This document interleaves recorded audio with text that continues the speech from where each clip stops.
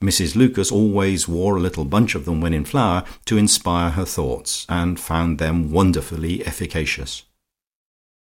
Round the sundial, which was set in the middle of one of the squares of grass, between which a path of broken paving stone led to the front door, was a circular border, now, in July, sadly vacant, for it harboured only the spring flowers enumerated by Perdita.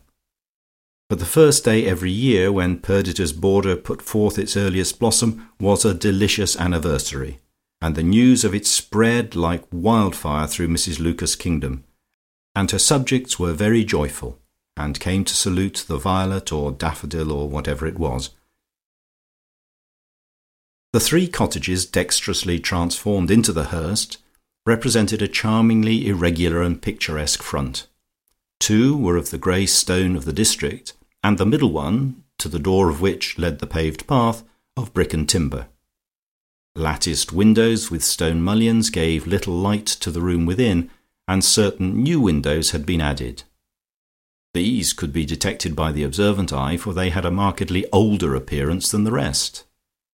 The front door, similarly, seemed as if it must have been made years before the house, the fact being that the one which Mrs. Lucas had found there was too dilapidated to be of the slightest service in keeping out wind or wet or undesired callers. She had therefore caused to be constructed an even older one, made from the oak planks of a dismantled barn, and had it studded with large iron nails of antique pattern made by the village blacksmith. He had arranged some of them to look as if they spelled AD 1603. Over the door hung an inn sign, and into the space where once the sign had swung was now inserted a lantern, in which was ensconced, well hidden from view by its patinated glass sides, an electric light. This was one of the necessary concessions to modern convenience, for no lamp nurtured on oil would pierce those genuinely opaque panes and illuminate the path to the gate. Better to have an electric light than cause your guests to plunge into Perdita's border. By the side of this fortress door hung a heavy iron bell pull ending in a mermaid.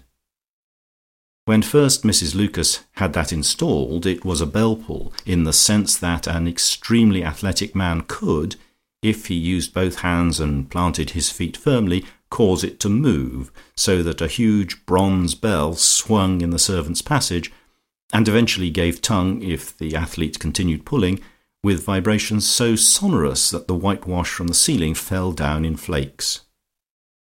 She had therefore made another concession to the frailty of the present generation, and the inconveniences of having whitewash falling into salads and puddings on their way to the dining-room, and now at the back of the mermaid's tail was a potent little bone button, coloured black and practically invisible, and thus the bell pull had been converted into an electric bell push. In this way visitors could make their advent known without violent exertion.